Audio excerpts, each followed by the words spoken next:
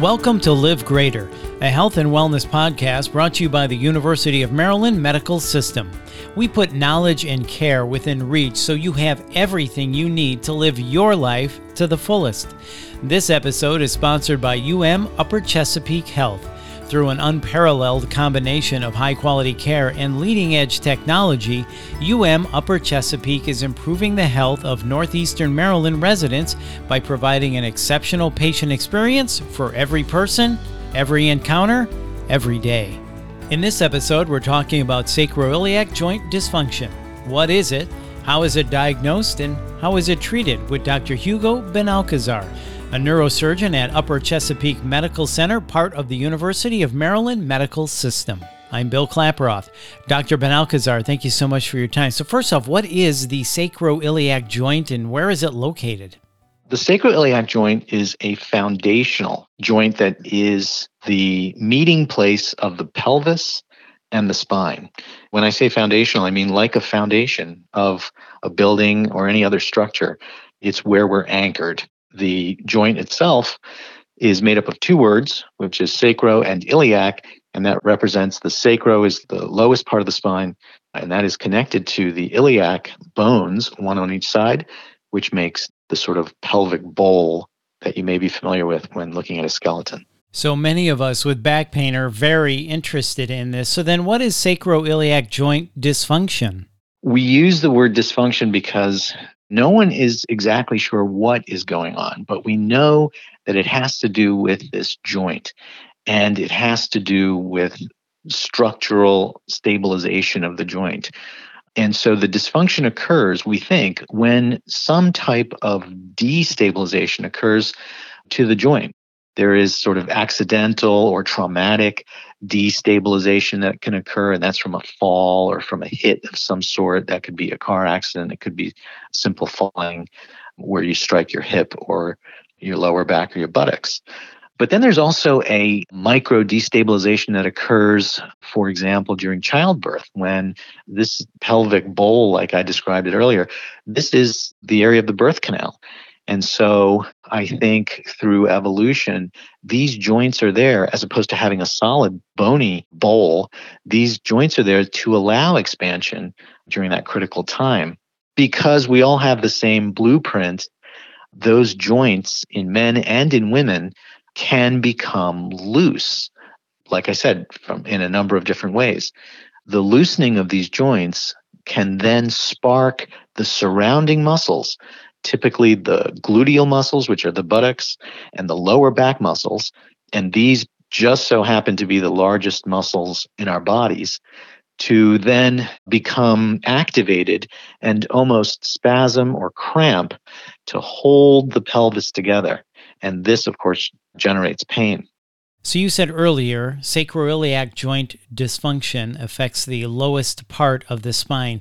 Do we know what causes this dysfunction? Is it weight? I know you were talking about pregnancy earlier. Is it heavy lifting? What are some of the more typical causes of this dysfunction or problem, if you will? Typically, it is some type of trauma, and that could be a blunt force trauma, like I said, with falling or some type of hitting. But as you mentioned, heavy lifting, squatting with heavy weight can also cause these issues. Sometimes even overstretching. There are folks with soft tissue connective disorders where their joints are very flexible and in fact maybe even too flexible. And that could lead to weakness of certain joints. And this is one of those joints. And so if they're doing stretching or something that a person without that soft tissue weakness or connective tissue weakness might suffer no trauma, these people might suffer a trauma and all of a sudden be debilitated with pain because they have, quote unquote, sprained their sacroiliac joint. So then what are the symptoms? The symptoms are very common. I'm sure anyone listening to this is going to be sort of nodding their head when they hear this. But it's lower back pain that typically either goes across the lower back, which I would define as sort of where the lower back meets the buttocks. So it would be either the lower part of the back or the upper part of the buttocks. And it could be either across that, both sides, or it could be primarily one side. And then it is very common that the pain travels down the leg, typically the back of the leg, to the knee primarily. But it can also travel beyond the knee, and that typically causes confusion between a sciatica type problem and a sacroiliac joint problem. And the two are very different. And of course, the way to diagnose the two is also very different. So then how do you diagnose the difference between if it is sciatica or the sacroiliac joint? There are many different ways to sort of creep up on the answer. And of course, the usual history of how did this happen, when did it happen, et cetera. Physical examination, where we press on certain muscles, ask folks to lift their legs in different ways, press on the hip bones perhaps, and then actually press on the sacroiliac joint from behind with your thumb. Having different pain or different responses in these different areas gives us a clue as to whether we may be looking at a spine problem or a disc problem or what is commonly referred to as a sciatica problem, nerve problem, versus whether or not we're looking at a pelvic joint problem, which would be the sacroiliac joint in this case. In the end, the gold standard for diagnosis of the sacroiliac joint dysfunction is going to be a trial set of 2 injections into the sacroiliac joint itself. And this is an injection not of steroid or cortisone, as many people are used to hearing about injections, but an injection of a long-lasting local anesthetic like Novocaine, or in this case, bupivacaine. The idea is that if we inject the joint that we think is the cause of the pain and numb the pain receptors in that joint, and then the patient comes back and says, wow, after that injection, I had 50, 75, 90% relief of my pain, even if it's for a short period of time, then we consider that a positive test. And we repeat that one more time just to make sure that we didn't have any spurious results. The diagnosis of sciatica or discogenic pain is much different, and the gold standard in that case is typically the MRI.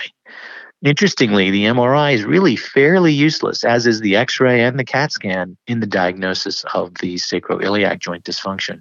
So if you get the MRI back and it looks good, but the person still has back pain, does that then lead you to a sacroiliac joint dysfunction diagnosis? If you get a negative MRI where the MRI, the discs, the nerves, the vertebrae all look really, really good, but this patient is very insistent that they're having these types of symptoms that mimic back pain, mimic nerve pain down the leg, it does help us kind of refocus towards the sacroiliac joint, assuming some of these other things line up as well. Got it. So then can rest and or OTC medications ease the symptoms? By far and away, ibuprofen, Aleve, things like that are going to be used by most people successfully. Most folks who have these symptoms never even see a doctor. I don't even see them because they get better on their own with what we just talked about. The next step after that, typically when they come into the office, is I will recommend a sacroiliac joint belt as well as the diagnostic injections to make sure that we're not barking up the wrong tree. And at that point, if we get a diagnosis, we can start to look at physical therapy with specific exercises to strengthen the musculature and strengthen the joint. We also use forms of bracing. And then ultimately, if there is no improvement, then the patient could become a surgical candidate. And if surgery is needed, what is the procedure then? So once we've decided, along with the patient, that surgery is the way that we think this should be treated, the surgery in my hands is done via a small, roughly 2-inch incision near the back area, in the lower back area to the side, and 2 hollow threaded titanium alloy dowels filled with bone putty are then passed across the joint through this little 2-inch incision. And in that way, they stabilize the joint. And the musculature that's been causing all the pain, because it's been trying to stabilize the joint, hopefully can then relax and decrease pain and increase stability.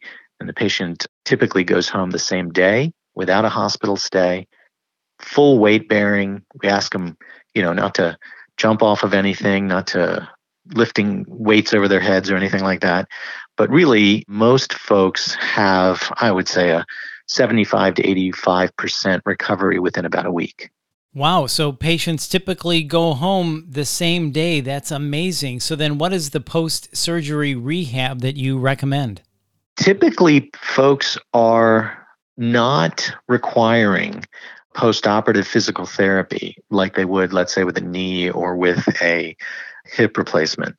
Instead, folks are typically able to weight bear and gradually increase their activity level over the next several weeks, with, like I said, most of the recovery occurring in about a week.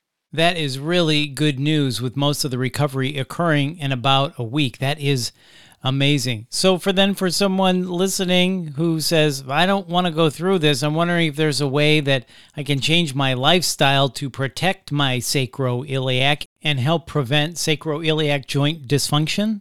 Well, I think some of it is going to be genetics, such as in the cases of the connective tissue weaknesses. So that's going to be a little bit difficult to do. But even in those cases, I think the avoidance of trauma is really paramount. So slipping on the ice, lifting things that are too heavy, I think all of that is really important. Of course, these are things that we try to avoid every day anyway.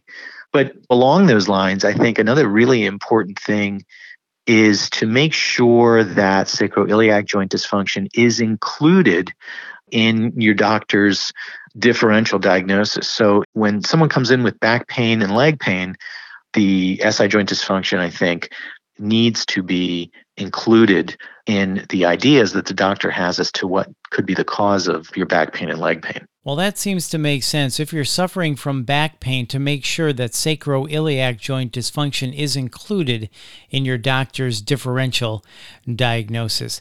And then, Dr. Benalcazar, if I could ask you a few other questions.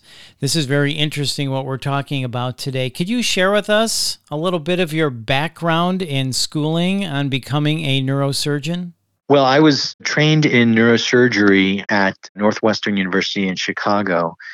And neurosurgery at that time, and it is even more so now, is heavily spine oriented, along with, of course, peripheral nerves such as carpal tunnel, and also brain surgery that involves everything from tumors to aneurysms. And then how did you become interested in treating sacroiliac joint dysfunction? I think the entire field of spinal surgery has become more and more interested in sacroiliac joint dysfunction, primarily because as one fixes or stabilizes the spine, when someone comes in with a MRI that shows a disc that's a problem, or vertebrae that are not aligned up, or scoliosis, or any of these problems, and then we fix them, and the patient says, gee, thank you very much. My original pain went away, but now I have this other low back pain with pain going down my leg. And we scratch our heads and we look at our work and we see that everything looks really well placed, and the MRI doesn't show that any nerve has been compressed or is still being compressed, and everything looks really great, but we have a patient who's still complaining of back pain and leg pain. And so the sort of reemergence of sacroiliac joint dysfunction as a possible cause of that pain has really been a godsend to many patients, because once treated, again, in most cases, folks have amazing amount of improvement. So you certainly have seen it all. What are some of the misconceptions out there when it comes to back pain? I think out in the popular media, movies, reality shows, etc., anytime anybody has any leg pain or back pain, I think the common thought is that there should be some type of a disc herniation or a slip disc, along with a pinched nerve, and what does my MRI show, etc. Oftentimes, this is actually the case. However, when it's not the case, then there could be a lot of confusion. And so it's my job and the job of many in our department to try to explain to the patient that there could be a different cause for this thing that really has very little to do with direct nerve compression or slip discs. And again, it's often very eye-opening for the patient. And if we consider the diagnosis, then the other nice thing is that we actually have a way to prove the diagnosis, and that is with the injections. Because if those injections, they don't affect the rest of the body. They're really just in that joint. And so we're saying to ourselves, well, I think that you're having pain because this joint isn't working correctly and it's causing pain and it's sending off pain signals. So what can we do about that? Because it sounds like a real good idea, but many great ideas have been proven not to be so great. So in a case like this, though, thank goodness we're able to inject that one particular joint. And if a patient certainly comes back with 80, 90% relief of the pain, and it'll wear off and the pain will come back, but at least now we have a diagnosis. And so there really is, I think, good reason to think that taking care of that joint, either through non-surgical means or through the surgical means that I explained earlier, we should expect folks to get much better.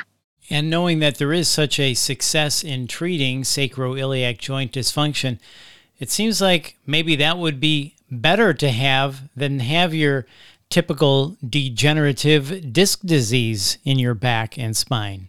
Absolutely. I think that's a great way to say it. And I think I'm becoming a believer that if I had to have one or the other, I think I'd rather have the sacroiliac joint dysfunction. So there is hope for people suffering from back pain who get a normal MRI back. Hey, it could be your sacroiliac joint, and you could have sacroiliac joint dysfunction. Well, this has really been informative and insightful. Dr. Benalcazar, thank you so much for your time. We appreciate it. Thank you very much. Thanks for having me.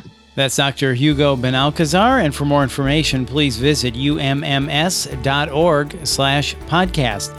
And thank you for listening to Live Greater, a health and wellness podcast brought to you by the University of Maryland Medical System, and we look forward to you joining us again.